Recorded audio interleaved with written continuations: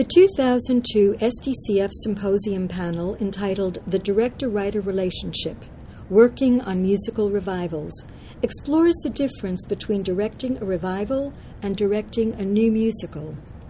The following program is a recording of the conversation that took place. Hello, I'm SDC Director Choreographer Edie Cowan, and you are listening to Masters of the Stage. This program is produced by the Stage Directors and Choreographers Foundation and presented by the SDCF and the American Theatre Wing. The SDCF has released these archives in an effort to further education regarding the crafts of direction and choreography. Because this program was not initially recorded for the purpose of broadcast, it is not of the highest technical quality. Portions of the conversation may have been edited to improve the overall quality of the broadcast. I'm going to introduce a woman who I have known for less than a year, but who I feel like I've known my whole life. She's a wonderful woman. She's become a great friend. She is the Vice President and the Senior Counsel of the Rodgers and Hammerstein organization. Her parents, Shepard and Mildred Traub, were instrumental in the founding of SSDC, the Director and Choreographers Union. We have a fellowship named in their honor. So without further ado, I give you the beautiful and talented Vicki Traub.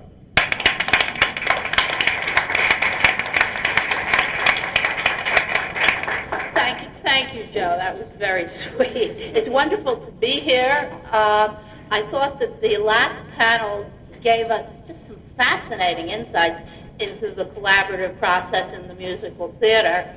And it's been my experience that just because you're doing a revival doesn't mean that it isn't a collaboration. And we have here three wonderful directors, and two of them are also choreographers. You haven't met Jeff Calhoun. You met Bobby Longbottom and Susan Schulman earlier. So I'm going to ask them, I think what we're really going to talk about here is how is directing or choreographing a revival different from doing a new show, and how is it the same?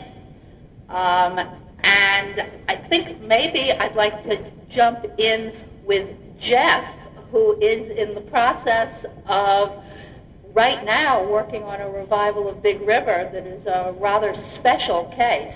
Would you tell us about that? It is a special case. For those of you who were here last night, we talked a little bit about it.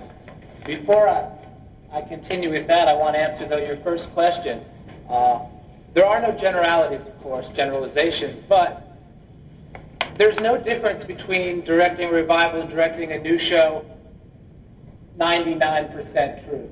As if there's no difference in directing your high school musical, your community theater musical, your college musical, your summer stock musical, or your Broadway musical. People who haven't done Broadway shows yet think there's some magic. It's all the same game. You know, I think no one's going to I hope we're not going to disagree. It's all the same thing. You lose more money. You lose more money. But other than that, so just so you know, no matter where you've done it, you've already done it, and that's really, I wanted to preface with that. It is the same. Now, of course, there are going to be distinctions with each show. The particular one that Vicki's talking about, I alluded to last night. It's with a theater called Deaf West. And what makes this interesting is that half the cast is deaf and half the cast is hearing.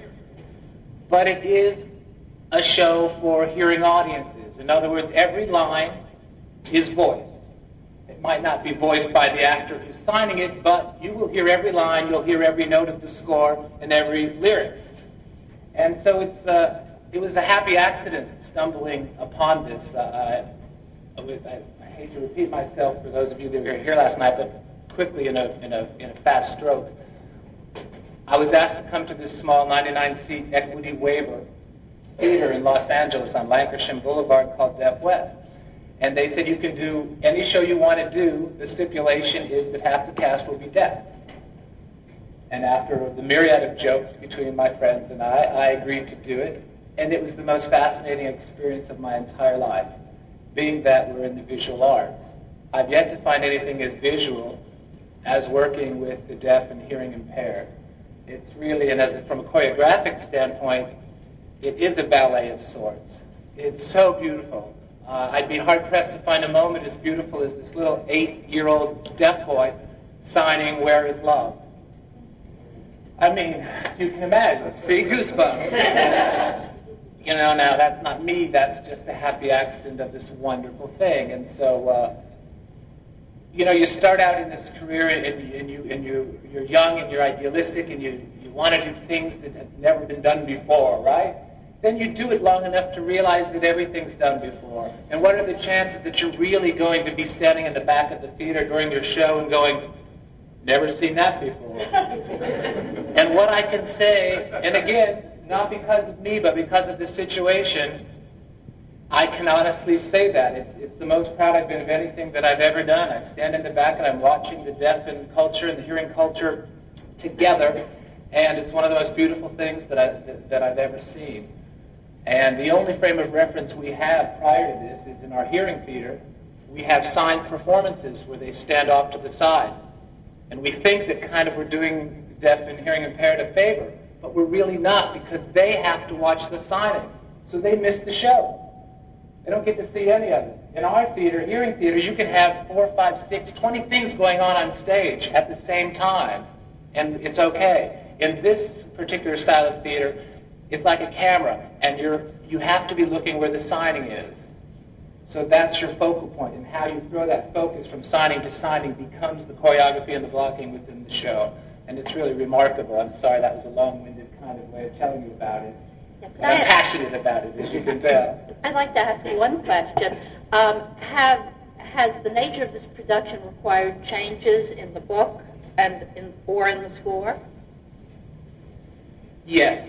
This is a tricky subject, too, but we're here to be very honest, and I've never been known for not putting my foot in my mouth, so I'll be honest.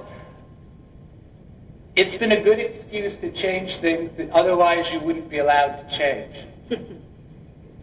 Well, they're deaf. We had to do that.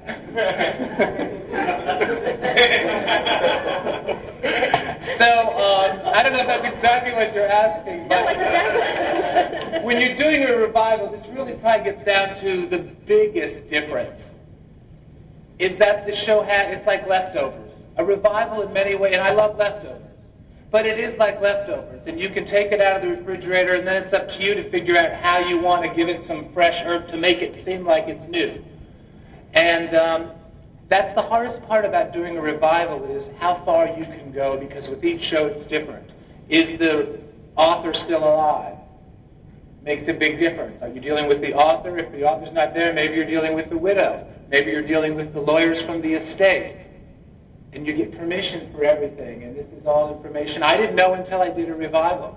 It's I would say that's the most difficult part about a revival, is how much can you change it to feel like you're putting your stamp on it, and how much won't they let you change it?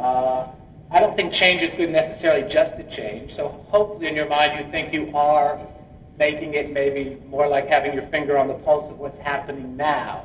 For me it was Grease, which I loved originally. But since Grease came something called MTV, and the attention of kids was different, and so what I tried to, now this sounds antiquated now, but at the time, Grease, now I'm going back 8 years, I felt like we hadn't seen that yet on Broadway, numbers that looked like MTV. And so I thought it was Grease seemed appropriate, that kind of music to do that. So I've jumped around a little, but Big River we changed because it was 3 hours long on Broadway. And practically, I think that's the reason a lot of people don't do the title of Big River. That's a very long evening for anybody. Nicholas Nickleby barely gets away with, and that's a masterpiece. So what I tried to do the most is make it a shorter evening and a more focused evening. And because of the needs of the deaf, it really did help me focus the story. And I also made the common denominator between the hearing audience and the deaf audience is the written word. And so I went right to the text. I had Mark Twain telling us the story of Huck and Jim. Now, Mark Twain was a hearing actor. Huck is deaf. So Mark Twain voices for Huck, which indeed he is the voice for all the characters in truth. So once I found that hook, it was a very easy journey. That is a very special, very interesting case.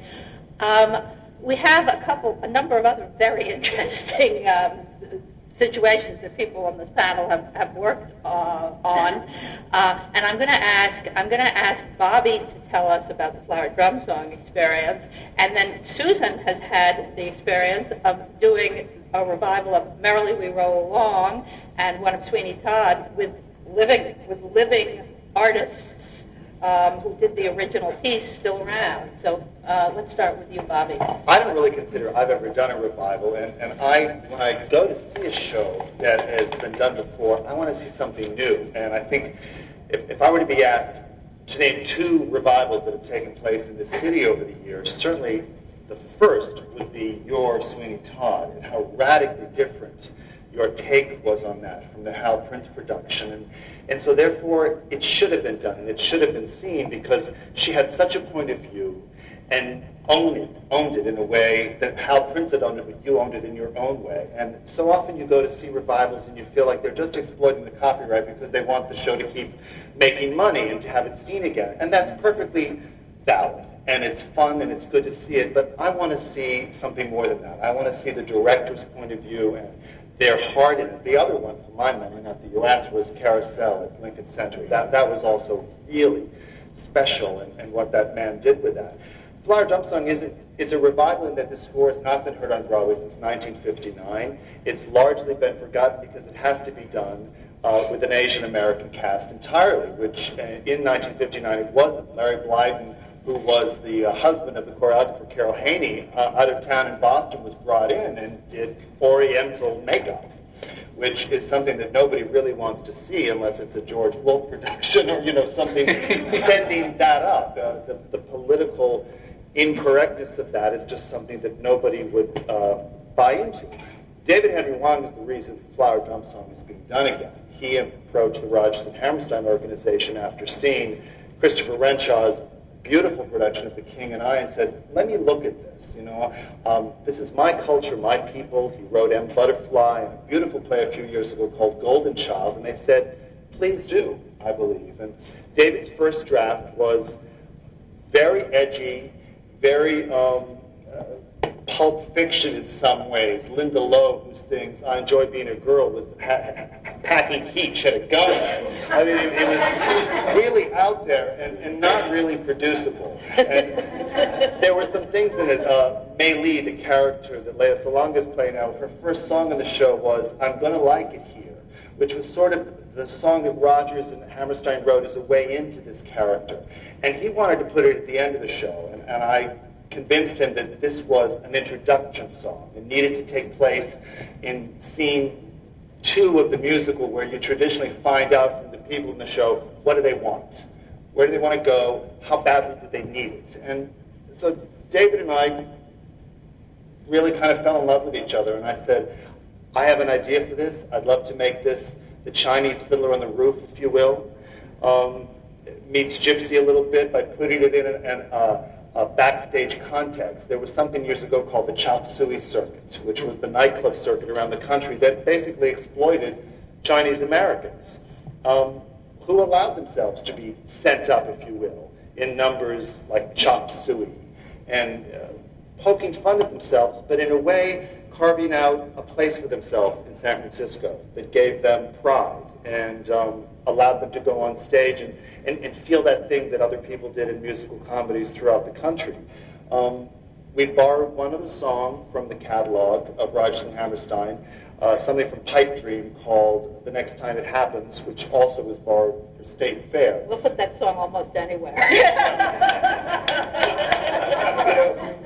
These guys didn't write a lot that they threw away. They were so smart. I mean, there's not a trunk of stuff that they cut in Boston. If anything, Flower Drum Song is a small score.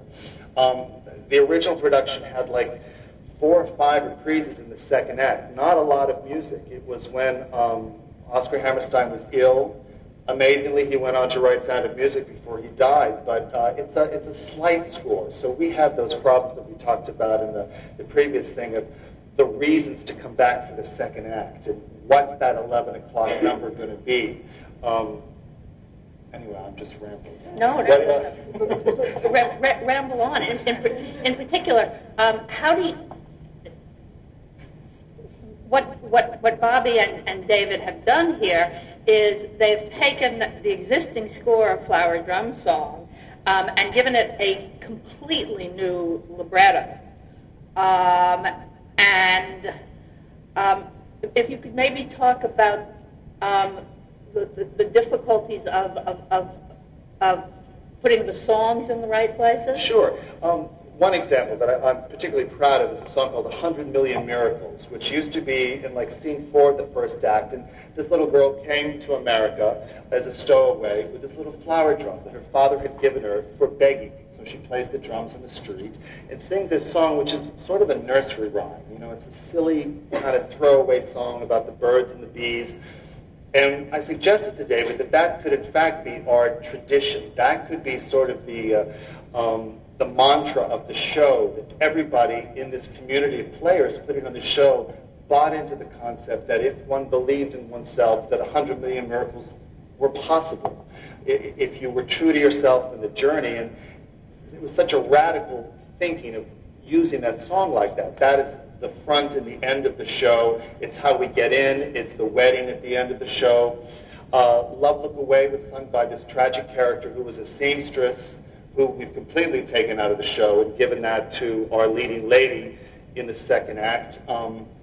Fantan Fanny is a big showstopper, we hope, in the first act, which had been nothing more than sort of crossover music. So he really had some great ideas to take this existing puzzle. And it is frustrating. I much prefer to have those people in the room. I know there's a moment in the second act that if I had the honor to sit in front of Mr. Rogers and Hammerstein and say, please write me a song called My Fortune, because she ends up in a fortune cookie factory going through other people's fortunes. And we don't have that moment. We're struggling with, we know what that song would be in the second act, but we can't get it. You know, it's easy to say, oh, it's a bunch of work when the composers are dead and there's nobody else to argue with you. But it's really not. And we're hoping all the time that we're making them happy, you know, with our choices. And every once in a while, we'll become aware, I don't think they'd like that. That's not something that they would want to do. So we're careful. Yeah, indeed. And I have to say, from the viewpoint of the Rogers and Hammerstein organization, we've enjoyed the collaboration thoroughly. Bobby, why don't you talk a little about working with R&H? And, no holds barred here. If there are any problems, we'd like to hear about that too. Well, there have been no problems. I mean, it's been a great collaboration because this isn't The Sound of Music or South Pacific. It doesn't have that cachet of their big 5 shows, which sell themselves and everybody knows. I don't know if any of you saw this incredible concert the other night at Carnegie Hall. They did Carousel with Audra McDonald and Hugh Jackman. I mean, you don't see things like that. It is the most exquisite evening of music and words and emotion. And Flower Drum Song wasn't being produced, and it has not had a big commercial production since its original run on Broadway. So I think everybody at R&H, led by Mary Rogers, and I was able to meet with Jeremy Hammerstein before he passed away, wanted this to be done, but knew that it was a radical experiment and didn't want either David or I, both known for sort of being to the left of things, me with Sideshow and God knows what else, and David, a very political figure about Chinese-American culture, wanted to make sure that we weren't going to create something that would be at odds with the credo of these two men and what they wrote. This is a feel-good show, but it deals with the stereotypes head-on. We do not shy away from it at all. We do the numbers with the chopsticks and the fans and the girls as anime wongs. We made the agreement that we needed to go there, much in the way that George Wolfe did in Jelly's Last Jam, with a number that Susan was talking about earlier called the Coon number that he cut in previews because it was, in fact, too dangerous, they felt. We're not doing anything quite that dangerous, but we're also not shying away from it. And, you guys have been very supportive. We've come in a number of times and said, there's got to be another song. There's got to be something on the floor they left behind. And we've dug up every lyric he cut, but he cut them for a good reason. They're not as good as what's in the show. And that's where we feel we'd be crossing a line by inserting something back in that man cut.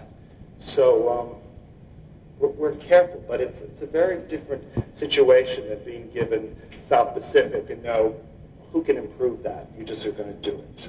So it's very rewarding. Actually, interestingly enough, Trevor Nunn believes he did improve South Pacific by going back to the script that Rodgers and Hammerstein gave him.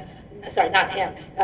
It went into rehearsal with in the original production, and Trevor went back to that and has given us a redefined South Pacific, which probably won't get seen over here. I think it was one of those things that you do once and then you decide that maybe the reason they made the changes that they made in rehearsal was because it needed those changes. Susan, tell us about working on a revival with living authors. Well, it's interesting. When I did Sweeney Todd, actually one of the authors was alive, but Stephen Sondheim was not around. He was doing the lectures in London at the time. So actually Rodgers and Hammerstein have somebody at Rodgers and Hammerstein who's very influential in that production, which was Ted Chapin, because I was asked to do Sweeney Todd at the York Theatre. At that time, the York Theatre did all their shows on a basketball court at the Church of the Heavenly Rest up on 92nd Street. And when Janet Walker came to me and said, Sondheim has given us our permission to do Sweeney Todd at York, and they approved you as the director, I went, what? I mean, I had seen the brilliant original production, which was barely 10 years old, and I said, why would I do this? I mean, what do I have to add to this brilliant masterpiece, this brilliant first production? I mean, yet at the Church of the Heavenly Rest on the basketball court, and for $500. And I thought, this is insane. And I spoke to Ted about it at the time, and I said, this is absurd. I mean, I'd be murdered. I mean, what is the point of doing this? And Ted said, well, wait a minute, not so fast, not so fast.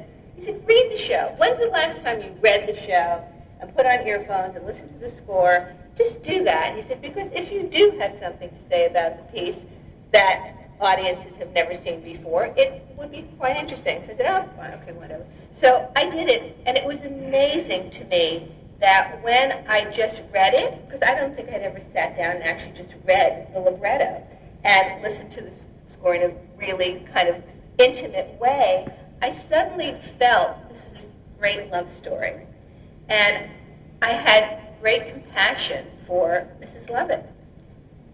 I just did. I felt, this woman was so crazed by love, and she was doing, ungodly things, but she did them with great passion and for great love. Anyway, so I said, oh, God, my career was nowhere at the time. I said, so what do I have to lose? I have actually nothing to lose. So I'll go do it. And Ted said, yay, go do it. So I called up Steve Sondheim, with whom I had a passing relationship because I had already done a Little Night Music, and I had done a production of Company. So we had a speaking relationship, so I felt free to call him up, and I said, Steve, I've been doing Sweeney Todd at York. Do you have anything you want to say or anything? No. I said, okay, fine. And, well, because, the wonderful thing about Steve is that the show has been done. He had the chance to do the first time. He had, at that point, he said, go do it, just go do it.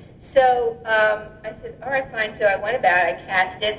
We did it on the basketball court. I didn't actually, it's very, very interesting. I didn't actually say, I'm going to change what Hal Prince did, or I know better than Hal. It had nothing to do with that whatsoever.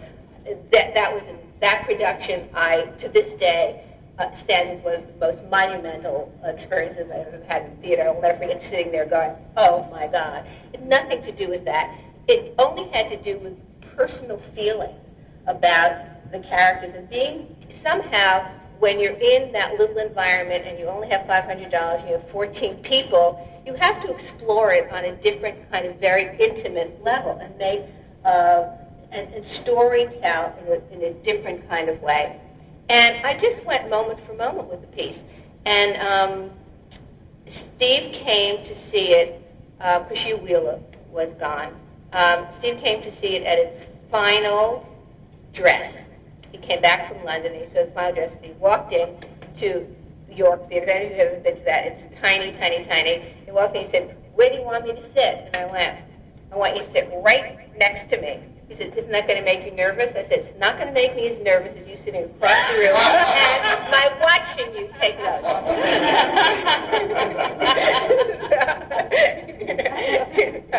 So he sat down, next to me, and I tell you, the man never stopped writing.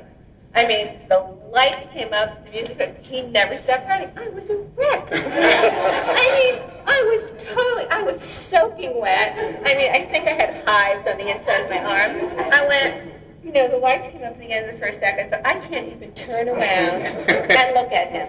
Because I tell you, there were pages and pages. This was a legal pad, and there were pages and pages and pages. And I thought, okay, come on now, you're an adult person, and they turned to him, and he was still writing, as the lights came up. I said, "So, what do you think?" He goes, "It's first rate." He had a man of few words. I said, "Okay, so if it's so first rate, what is that?" And he went, "Oh, little things."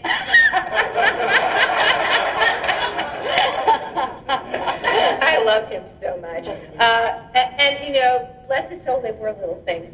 There were a breath here, a pause there. There were pages and pages of little things. But it was so wonderful because from that moment on, I was privy to the insight of why every lyric was chosen, why every note of music was the way it was. He also taught me enormous things about generosity, about collaboration. He gave me great power, which is something I never understood. He said to me, you're in commercial, when the show was going to move, when it was clear that it was going to move, it was going to Broadway, my first Broadway show. He said, you are now in a situation where everyone's going to try to take away from you all your fabulous ideas. And he said, you have to hold on to them, and I'll be here to protect you. He said, you just tell me when you need this protection. You tell me, I'll come in there with the clout and say no. And very often, it just happens all the time, especially when you're a young director, and you don't know that you can stand up for what you really believe in, and you're so overwhelmed by all these people who have so much more experience than you. And they go, I think the curtains and the thing and the diagonal and everything. And they go, what do you think, Steve? Totally bypassing me, And Steve would go, gee, I don't know, Susan. What do you And that was a marvelous thing that he did, because what he did was he kept empowering me. And often he would say to me about something, I don't agree with you on this, but, it's your call. But I don't agree with you strongly enough, so it's your call. Or there were only one or two things that he did have very strong feelings about, and he was, he's the man who created. He knew why he wrote this section or who wrote that line of dialogue, and if it wasn't making its point, if it wasn't, the objective wasn't clear, then he was absolutely correct. And of course, I more than listened to him on it. What did you do when he said, I don't feel strongly? Well, I did it my way. I did it my way. And, but I had the blessing. I had the blessing. So that was, and the show was a masterpiece. It was what it was. It was open to so many interpretations.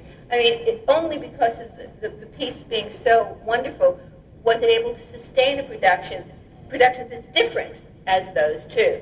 And people often say to me, what made you make that choice? Why did you, when Meryl Seacrest was writing his biography, she called me up and said, now, there's this choice that was so different than Hal's. What made you change what Hal did? I said, I didn't change what Hal did. I didn't go back to try to change anything. It's just what I personally felt about that moment. It just came to me as we were doing it. It just evolved. It was of the moment. And, and I had support to do that. I did ask for a rewrite, though.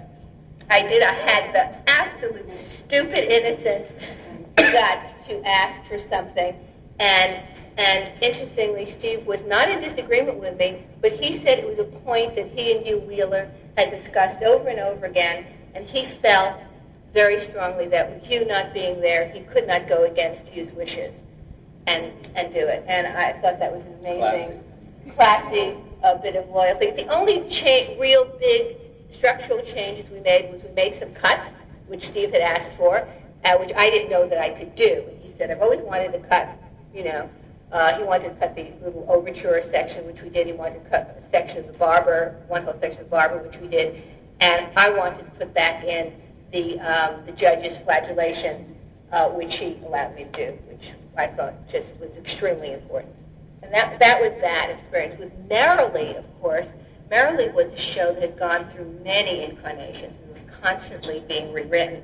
And so we actually, with George Firth, we actually worked on that show during the production prior and in pre-production. They actually did rewrites and certain restructuring pieces, and that was a very, very interesting project in itself. Of course, I was a little more sure of myself then, too, so I was willing to come forth with more ideas and not afraid to speak up all the time.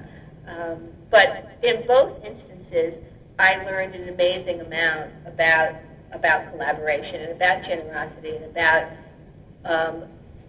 not being afraid to speak up, no matter how stupid you think the idea is. It's amazing. From stupid ideas often come brilliant ideas, or it gives someone else an inspiration to do whatever. This is perhaps a little more delicate. Maybe, Jeff, could you tell us a little more about doing the revival of Grease, where, again, I think you did have a living writer. I don't know if he was around. He was around, yeah. Jim Jacobs. Jim was not a fan of the production. I think his quote is, "You've ruined my play," but I'm not sure. I'm like, but we've run 4.5 years. You paid a little money. He goes, "Oh, this runs everywhere. This runs anywhere." Well, it took 9 tours before this one actually came to New York. But so it doesn't always have to be that agreeable, and I pride myself on the collaborative process is everything in the theater. It's everything. I'm of the school, the best idea wins. It doesn't matter who, the best idea wins. You have an idea, tell us. And we're all working on the same thing. The play is the thing. So Grease was difficult in the sense that Jim at some point had to just say, okay, we have to do it. And that was a little precarious knowing that he wasn't really a family. He was so close, he married, one of the girls that played Marty. His life is Grease. He travels around 7 days a week and talks about Grease. He lives Grease. That's hard. You know what I mean? Grease is his life. Grease wasn't my life. To be honest, this is going to sound terrible, but there's times in your life you have to take any and all jobs that are offered you, so you save your money so the time comes, if you do have something that you believe in your heart, you have the resources to try to get it out. And to be honest with you, Grease fell into the category, with all due respect to Jim and all of the world that loves it, I was not a huge fan of Grease. To be honest, I have not yet done a show in the city that I think is reflective of my taste. I've done shows, and they've been great for me, and they've been great jobs, and I've learned a lot. But I haven't done one that I'd be waiting at the box office if I was just, a fan, to buy the ticket to see it, which is an awful thing to say, but it's true. So in many ways, even though I've been doing this a long time, and 25 years actually in the business, I feel like I've really yet to do what I'm here to do. It's kind of an interesting at 41 years old to feel that way, but it's also very invigorating to feel that way as well. So Grease, knowing that he didn't really like the concept we had on the show, he did step back and just say, go basically do your thing. And for me, the key, what Susan said, was intimacy. I was trying to think what I could say to you to help with the revival situation. The key is what you can do when you're doing a revival is to get rid of all of the visuals that you have associated with the show. Go just to the text, because that's what you can bring it. The intimacy. Working in this 99-seat theater, I found it was more, the feeling had more of an emotional impact. For instance, when I look at the key to Big River on Broadway, everyone talked about this raft that moved all over the stage. They had a real raft on the Mississippi River on a Broadway show. They talked about the raft. And I'm thinking, we can't have our raft can't move. So they stood still. And there was there were 4 panels on each side of this 8x8 platform. And all they did was flip the panels over to create a negative space. And on the underneath side was blue. So without moving, all of a sudden they became, in the middle of the Mississippi River, look again, I had goosebumps, the intimacy of that and the depth of feeling, I don't know if it's better than what they did, but I'm telling you it had an emotional impact, and it all came from the story and the lack of having any preconceived visual ideas. So I think the intimacy of the material, which is what she spoke of, read the script, put on headsets, listen to the music, and let that lead you, because you have different eyes than the original designers. I think that's going to be the key to your interpretation of a show that's already been created.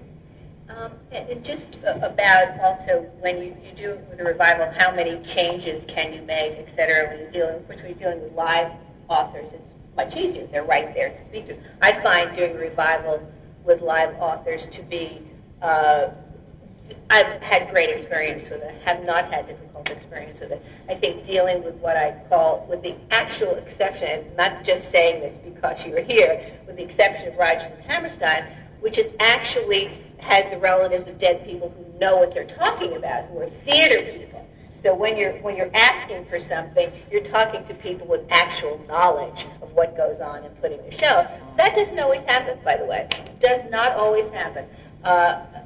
Unfortunately, sometimes you have whoever is running the estate. Sometimes it's a relative. Sometimes it's a 100-year-old lawyer. I'm not joking. And you have to sit there and have them say to you why this number's worked this way for 50 years. There's no reason to change it. Or I've been told you're dancing on the grave of this person because you want to change something that this person's done. I said, no, actually, I'm not dancing on the grave because, to be honest, if that person was alive today, they wouldn't do the show this way. So, I find that much more difficult, and you really, really need to get in there with all your case points, there and fight with all your might. And finally, if you're fortunate enough, they go, fine, but it's not going to work as well as it did 50 years ago. Whatever, you do it. I did a production of Fiddler on the Roof at Stratford Festival, and I had to work tooth and nail to get the rights not to do Jerry Robbins' direction. Not the choreography, the direction. They wanted me to repeat the direction. I went, why would I do that? What possible interest would that hold for me? Well, because, and that was, an instance where I said, this is not protecting Robbins' interest. He would never do the show the same way. He would come in there and things would come to me. It's been so many years since he did it. We've done shows that we've done before, and second time around, you go, oh, guess what? I have a whole new idea for this, or I see things I didn't see before. And I finally got the permission to do it, and all 3 authors, bless their souls, made their way up to Stratford and saw it, and they were so wonderful about it. Not because they thought it was better than Jerry's. It was just different. It illuminated other things. And for them, that was wonderful. They hadn't seen the show done differently in almost 50 years. So for them, it was a great revelation. Did you change the text, or? I did one. I said to Joe Stein, I defy you to find the cut. And he couldn't. I made one cut. What was it? Can I ask you a question? Because my mind is a little vague on this. We worked together on Annie Get Your Gun. What was it like from the perspective of the living relatives dealing with what we wanted to do and what... That's a very good question. Do you all understand how it works when we're in school, in high school, you get the rights, you get your show, you do whatever you want, no one comes to see. The difference here is they watch everything. Things you didn't even think that, that they're watching. So I learned that really more on Annie Get Your Gun than I did on Grease, because, like I said, Jim Jacob is not like a life in the theater. He wrote Grease. Right. There's a difference. Well, yes, and on Thank you. I was trying to be really kind. On Annie Get Your Gun, R&H represents the Irving Berlin estate, which consists of Irving Berlin's 3 daughters, who are variously sophisticated about the theater, becoming more so. And the estate of Dorothy Field is represented by a 100-year-old lawyer who's actually pretty sharp, but also by David Lom, who is the son of Dorothy Field. Who wrote the book. Who wrote the original book.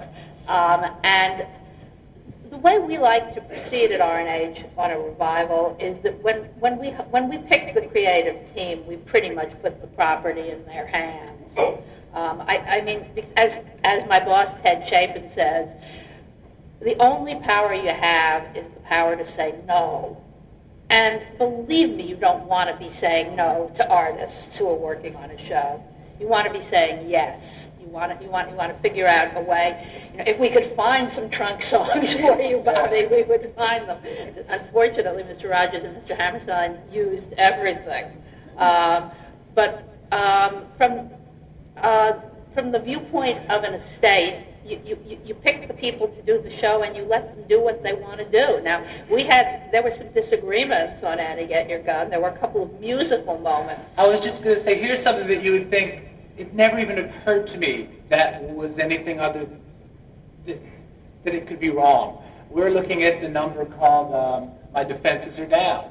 And if you listen to the original song, My Defenses Are Down, it has this kind of a groove to it. And I always think we have Tom Wopat, and we're looking for something that had a little more sort of masculinity in it at this point, because he did just, he's falling in love with this girl, so we wanted that sexual thing to come out. And I've always been a fan of Jack Coles, and Graziella and I, who's the director and the co-choreographer, we thought it'd be great to do like a tribute to Jack Cole and be like, my defenses are down, but he put out a whack with these trumpet splats, and just like, right, the orchestration. Well, this was a huge thing after the show. The daughters. They hated it. They hated those trumpets. And if you want someone to go down, like my defenses are down, boom, you want that to be, if you want him to go down on his knees, you want to hear something that scores that. So it meant if we couldn't do that, we'd have to re-choreograph the whole number. And that was an interesting thing to learn, that it could get to the orchestration of trumpets going like that. And they were kind enough, I must say, in their defense. I don't know how this happened, or I still have my legs, but they did give us permission, thank God, to do that. Sure. I mean, at the end of the day, if you're an estate and you've allowed people to do the show, you've got to trust them. What you have, Ted says it's the power to say no. It is in fact only the power to try to persuade.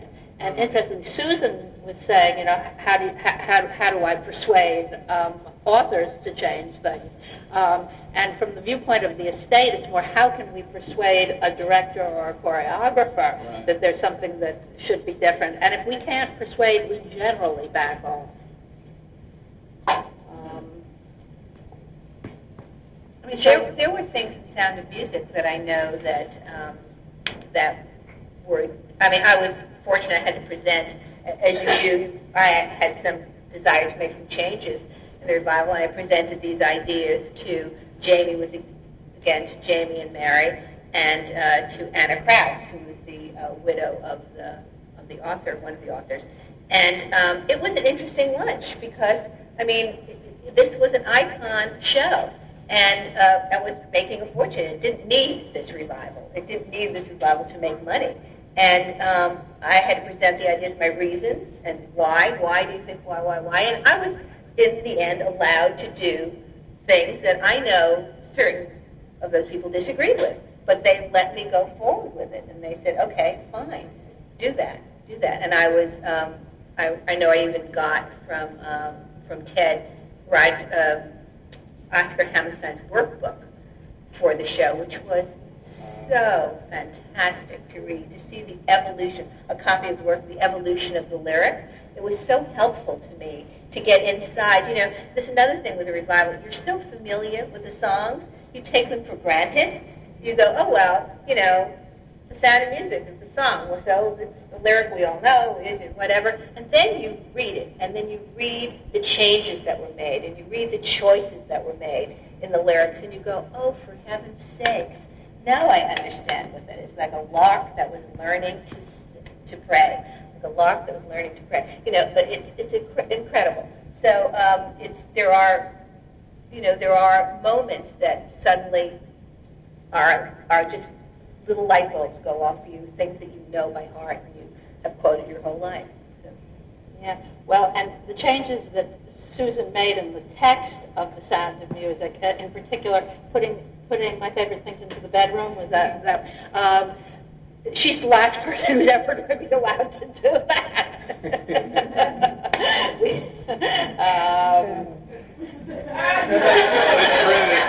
Not that there was anything wrong with it. It was more like the movie than like the original stage production in that small regard. Does anyone have something they want to? Yeah. Oh no, not really. No. Well, then, in that, if no one on the panel has anything, let's take questions. Jeff, who were you looking at? No, I just saw that lady with her hand up. Okay. So. The question, thank you all very much. It's really very interesting. I'm a director myself. My name is Brian Wharton. Yes, I just said my name was Brian Wharton and thanked them so much for what they were saying. What occurred to me, and I realize it's because it's a much less done play, Flower Drum Song, but I just wondered how you ever got them to listen to you and accept actually rewriting the book. Well, they didn't listen to me, and they would probably never have listened to me. David Henry Wang is sort of the one to do this. The question was, how did we convince them to allow us to rewrite this book? And I think this brilliant Tony Award-winning playwright was the key to it. I call him my bulletproof vest, because if I were to have come up with some of these ideas without David on this show, with his point of view and his pedigree, I would never be getting away with it. In fact, he's the reason entirely this has happened. But did he literally, I mean, you said you worked these things out in process, in collaboration, so when you first went in, or both of you went in to talk about it, what was actually presented that could prevail on them to pay attention? Our intention to do something creative. We did not go in getting permission to do this with a finished product. They gave us the leap of faith, like Vicky said. You know, they trusted David. David trusted me. It all seemed to work out. And the expectation was that we would come up with something valid, but we didn't know that we would. And we did our first reading 4 years ago, followed by another reading, followed by a workshop, followed by an out-of-town regional, which will hopefully be followed by our opening this year. It's been a very long road, and they've been involved in every step of the way. There's still a song we can't seem to find the right place for, or the right character to own, which is a favorite song of Mary Rogers, and we're trying to put it in, but we're working awfully hard to accommodate the song, whereas everything else seems to have organically found its ownership and its specific place. So it was a leap of faith. We didn't go in and say, this is our idea. It was, would you give us the opportunity to figure this out? And Bobby, if I'm not mistaken, David came to us originally. Didn't Ted introduce you to David on the project? Right. Yes. So I have Ted to thank. Yes. Thank you. Yes, we're talking about directing new musicals as opposed to revivals. This is a question for you, Robert.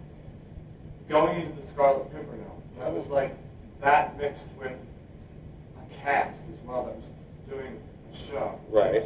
What was it like navigating the waters of revising a show along with the production staff and cast?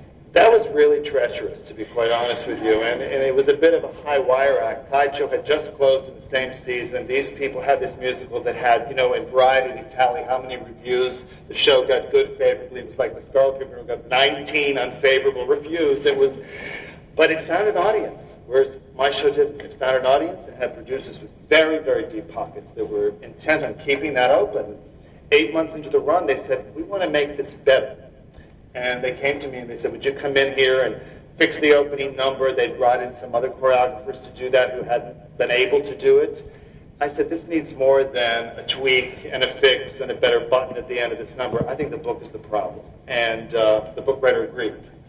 And we basically wrote a whole new book, came up with an opening number that had been buried in the second act as underscoring called Storybook. That I said, if we put this at the top of the show, it's going to let us off the hook. It's going to tell the audience, we don't treat ourselves seriously. This is make-believe.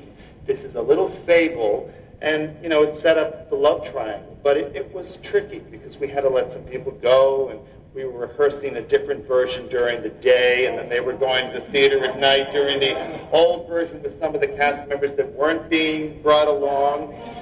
Then they closed it down, and we went back into a tech for 10 days and reopened. And they promised me we're not bringing the critics back. Because I said, you know, it was like Joe Sweeney taught me, why would I want to do this? Why do I want Ben Brantley, who had liked me so far, to come in and see this? But I wanted to work, and I kind of like dangerous situations, so I did it. And we pulled it off, and the reviews all came back, and it was a better show. It was a better show, but not a situation I recommend to anybody doing. But it was an example of total collaboration with the staff there. They were terrific with me. There were songs that Frank Wildhorn had recorded for his wife, Linda Eder, Rachel York, and I said, why is this song in the second act? It makes the song redundant because we just talked about the same themes in the scene before. He said, well, you know, I had written that for Linda 6 years ago for an album she did. It hadn't been written for the show at all. And, you know, we cut it. So it was a great experience for me. I was lucky to do it. Yes. I have two questions. My first one is for Robert, and the second one is for Jeff. A little louder. I got I that. have two questions. The first is for Robert, and the second is for Jeff. Robert, in the Work the Flower Then song, are you and David making changes in the orchestration that are incorporating traditional Chinese instruments like the Chinese air flute, the violin, in some of the better music or the pipa? And then my question for Jeff is, how was it dealing with the wives as producers? Did they have a direct effect?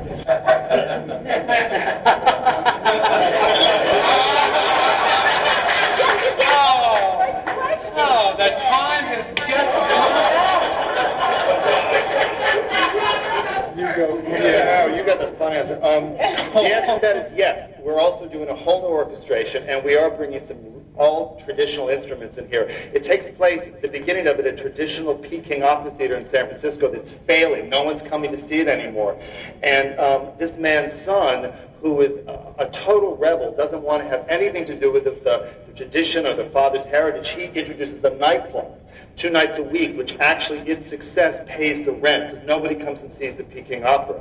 But there are songs in the show which are going to have very authentic orchestrations, which are totally new top to bottom. So you'll have the contrast of the trashy vaudeville and the authentic Peking Opera.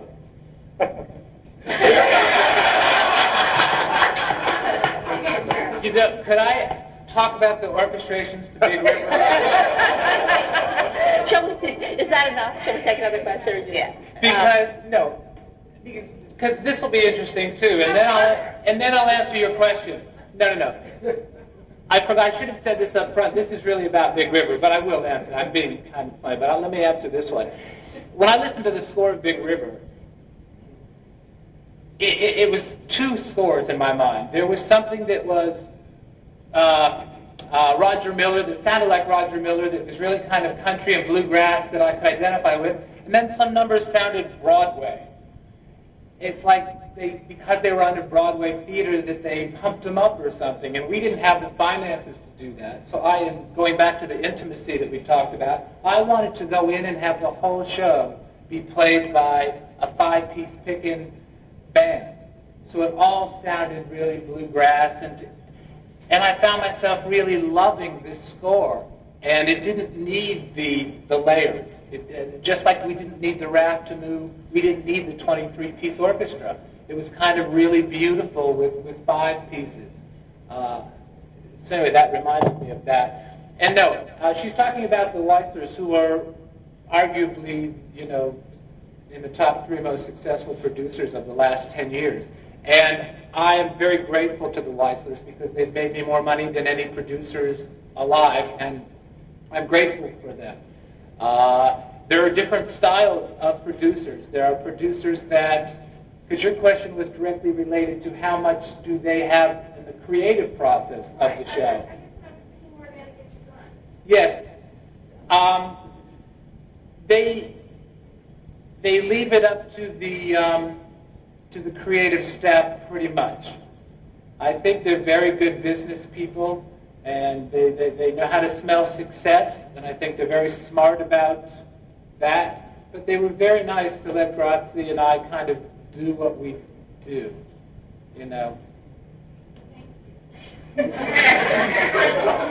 Yes. I wanted to ask Susan about Sunset Boulevard. This was a tour that you did that followed on the heels of a very different Broadway production. And so in a way, you were reviving this piece, but at the same time, since it was on the road, there was an audience seeing it for the first time ever. Right. They didn't have a preconceived notion of it.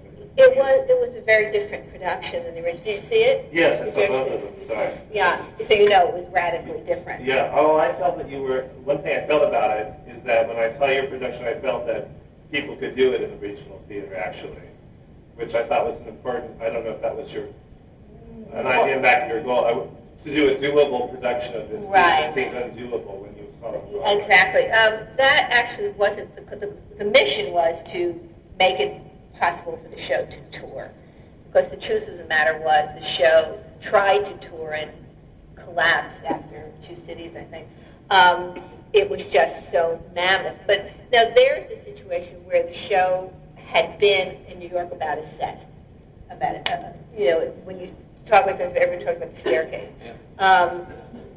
When they approached me to do the show, I said, wow, I was amazed.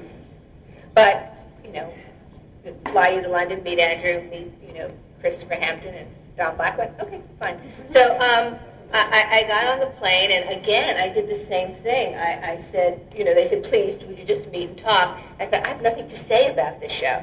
I put on the headset, and I was crying. I mean, I was just crying when I listened to it that way. I couldn't believe it. I couldn't believe that I was moved at all. It was the last thing I thought was going to happen to me. And when I got there, one of the things that troubled me, though, was all the recitative. I'm not a fan of recitative. I mean, I think if you're going to sing, you need to sing about something that's big and passionate and very emotional. I don't think you can sing about, I'm fine with saying it's about give me a cup of tea, unless the cup of tea has poison in it. Then you can sing about it. But you can't just sing about give me a cup of tea. And there was a lot of this in the show. And I thought it bogged the show down, and it actually made it a little silly sometimes. And I met with actually Christopher and Don because it was them that I was asking the most of. And they were totally relieved. When I said, you know what, there are all these sections that marked out in the script that are interesting. They sound to me like dialogue. And they went, yes, it is dialogue. I went, well, can we make it dialogue? So you put it back there? They went, yeah. I went, great. It was interesting because I think what had happened was that Andrew had watched scenes that he felt needed to be musicalized and whatever. Anyway, be all that as it may, I also wanted the show to be much more in the mind and psyche of Norma. And I met with Petula Clark in London, who had done the show. She was the last Norma in London. And I spoke to her about doing it in the States, and she said, well, I don't understand. How can I do it any differently than I've ever done it? I can only do it this way. I said, but Petula, you didn't create the role. When you went into the role, you needed to do it because you were a replacement. the way it had been done. Because that's what happens with replacements, more or less. You come in and you basically fit into a slot, and you need to be at a certain place at a certain time, and literally wear the costumes the same way, and la, la, la. And she said, I just don't know. How can you possibly do it differently? I mean, this is the way it's done. And to his credit, Don Black said, Petula, the only thing that's the same are the words in the script and the notes on the score. Everything else can be different. And she was like, well, wait a minute. What about the orchestra? He said, everything can be different. You can find it for yourself for the first time. And then I started to really listening to him. I said, oh, yeah, me too. I can do that. Can I do that? And it actually turned out, quite frankly, for a show that I took for the money, and thank you, I have an apartment because of that show. It did beautifully on the road. It sold out wherever it went. It played for 2 full years, made its money back at the end of the first 35 or 40, I don't know. Before a year was over, it made all its money back. It's a show that has never made money except on this tour. And part of the reason was that we reconceived it in a much more intimate way. Derek McClain did a wonderful set. I said to Derek, I want it in the mind of Norma. He said, okay, let's talk about who Norma is. He brought me all this. He did amazing research on the period, the Hollywood period, the times, the sound stages, and I said, great, let's put it on a sound stage. Let's put the whole show on a sound stage and let it all evolve from that. And it was cool. It was really, really interesting. And there were people out there who were not going to like that. There were critics out there who wanted that gold staircase, period. And they were just not going to leave it alone. But let me tell you, the audience didn't care. The audience did not care that there was no gold staircase there. The audience cared that they were concerned and moved by Norma. That's what they cared about. They loved her. They were with her. They felt horrible for her. They wanted to hit her, whatever. But they were moved by it, and that's what got the response, and that's why it kept going. Thank you. Yeah. Hi, this is for you. How do the producing companies feel, or how do the licensing companies feel when people start calling up and wanting the revival version of the script? Good question. It's a little tricky. Financial issue there, because the AFM has what they call a rental reuse fee that has to be paid before the licensing house can make the new versions available for rental. So that is actually a big stumbling block in terms of making new orchestrations and new versions available. We are actually in the process of making the revival version of Annie Get Your Gun available, we hope. In that particular case, we had done a new set of orchestrations for a foreign production that weren't subject to rental reuse. So that's something that's probably going to be able to happen. But usually we like to try, at least at R&H, to accommodate our customers when we can with the revivals. Yes? Yeah. I have a question just about when you're applying for the rights to something, and it doesn't always come from the directors, or to do a revival. Is it just every case is different? The kind of right of refusal if at some point in the production you're not happy with it, or is it? I mean, I know no one likes to get to that point, but is it something where like R&H always retains the right at some point to say, you know what, we don't like this and we don't want to do it, or is it dependent in certain cases, like in Greece you were saying he wasn't happy with it. Did he have the right to close that production, and he just chose not to, or yes? How does that work? Jeff, do you want to? Yes. My understanding is that they're guarded at any point they can absolutely stop the production. Yep. That is correct as a technical legal matter. The contracts give the authors an absolute approval right, or even the estates of authors an absolute approval right. But as I said earlier, it's the power to say no. It's not something you like to say. Especially on a first-class production where you've chosen the artists.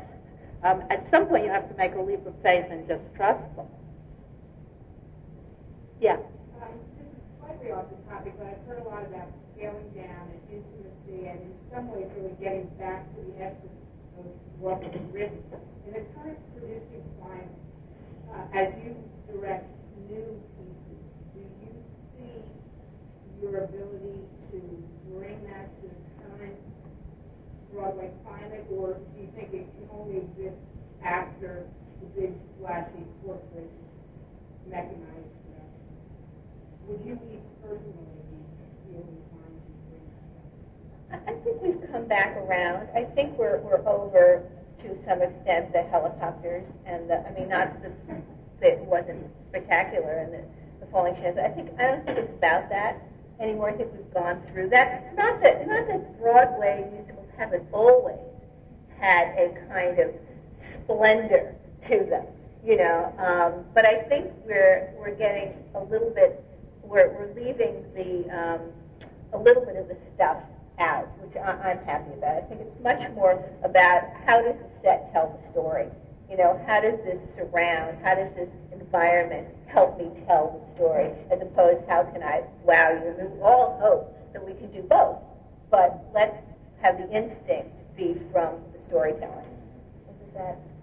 I agree. For my money, that's the kind of work that I'm in a phase where I would like to only do that. Now, will that work on Broadway? I think that remains to be seen. I don't know the answer to that. I think for a director, one of the most difficult things to do is to have the scenery and the costumes and the lighting match, because it's all on paper before you see it. Having that match the tone of the workshop or the rehearsal period. And more times than not, you see a show work fabulously in a rehearsal space, in rehearsal clothes, where you imagine everything. And all of a sudden you transfer it and you put on the set and the costumes, and what happened? I swear you go, what happened? So for my money, I'm trying to do shows where there's less risk of that, where there's not that crash factor. So in others, if it means just having rehearsal props and finding a show that matches that material, that's just the phase I'm in now, and I happen to have a new show coming in the fall that attempts to do that, so we'll see how successful indeed it is. But I love shows like that, for my money. That's the Chorus Line. That's why the Chorus Line in many ways will always be the best show, because there's not one lie in it. It's about people doing what they really do, where they really do it, wearing what they really wear. There are no lies. You don't have to impose anything on it. How brilliant is that? Bobby, do you want to speak? No, it's beautifully said. Audiences have become lazy. It's so much more interesting to me to have an audience help you finish a room, help you finish the connection. The human connection is what it's about. I use 4 bamboo sticks and flower drum song to make boats and walls and prosceniums, and that's the kind of theater I like. Spectacles are fun, but when you're telling a story, it's about the language. 4 bamboo. When you open. We have time for one more question. Yeah.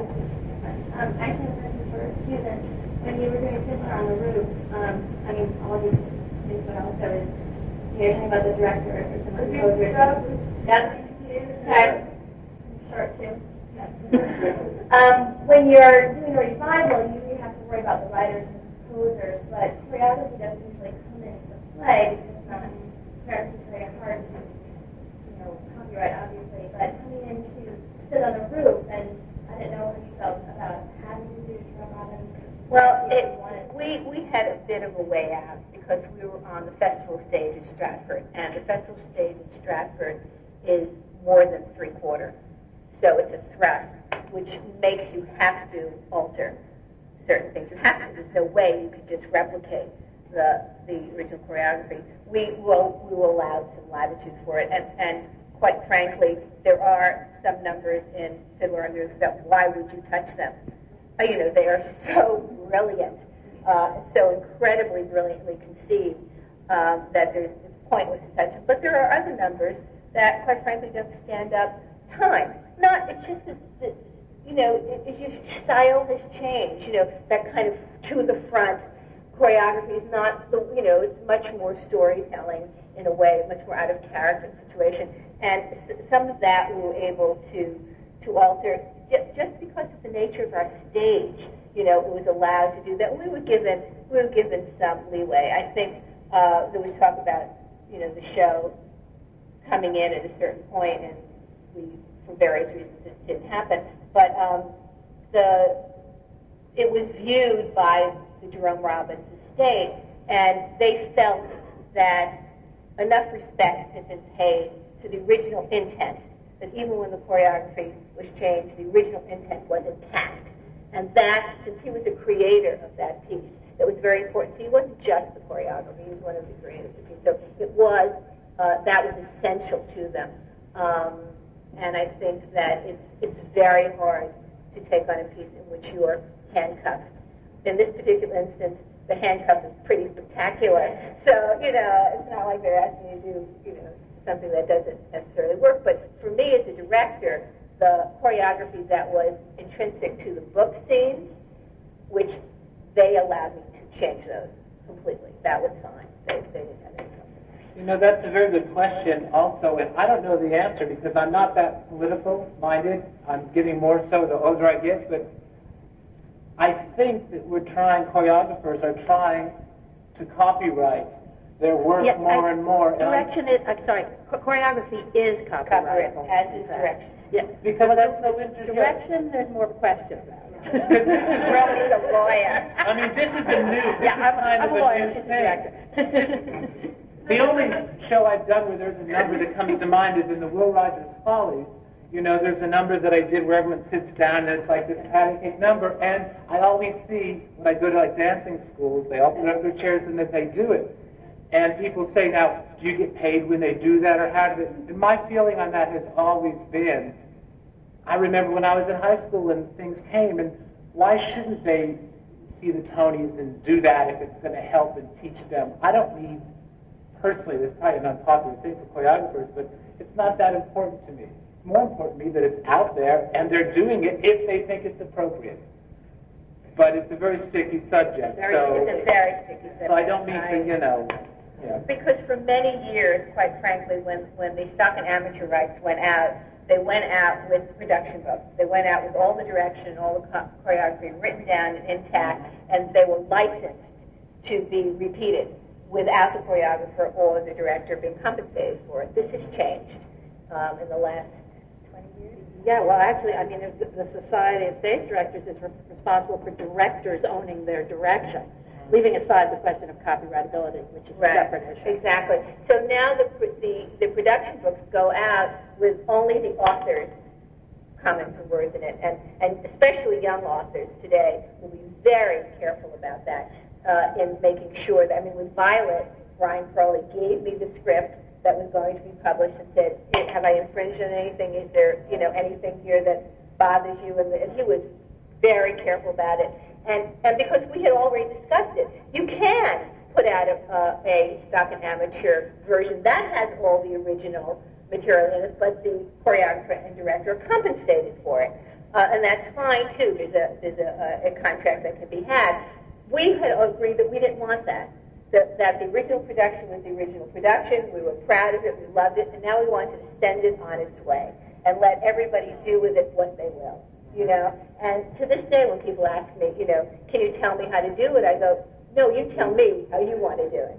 It's open to many interpretations. What a great place to end the discussion of the revival.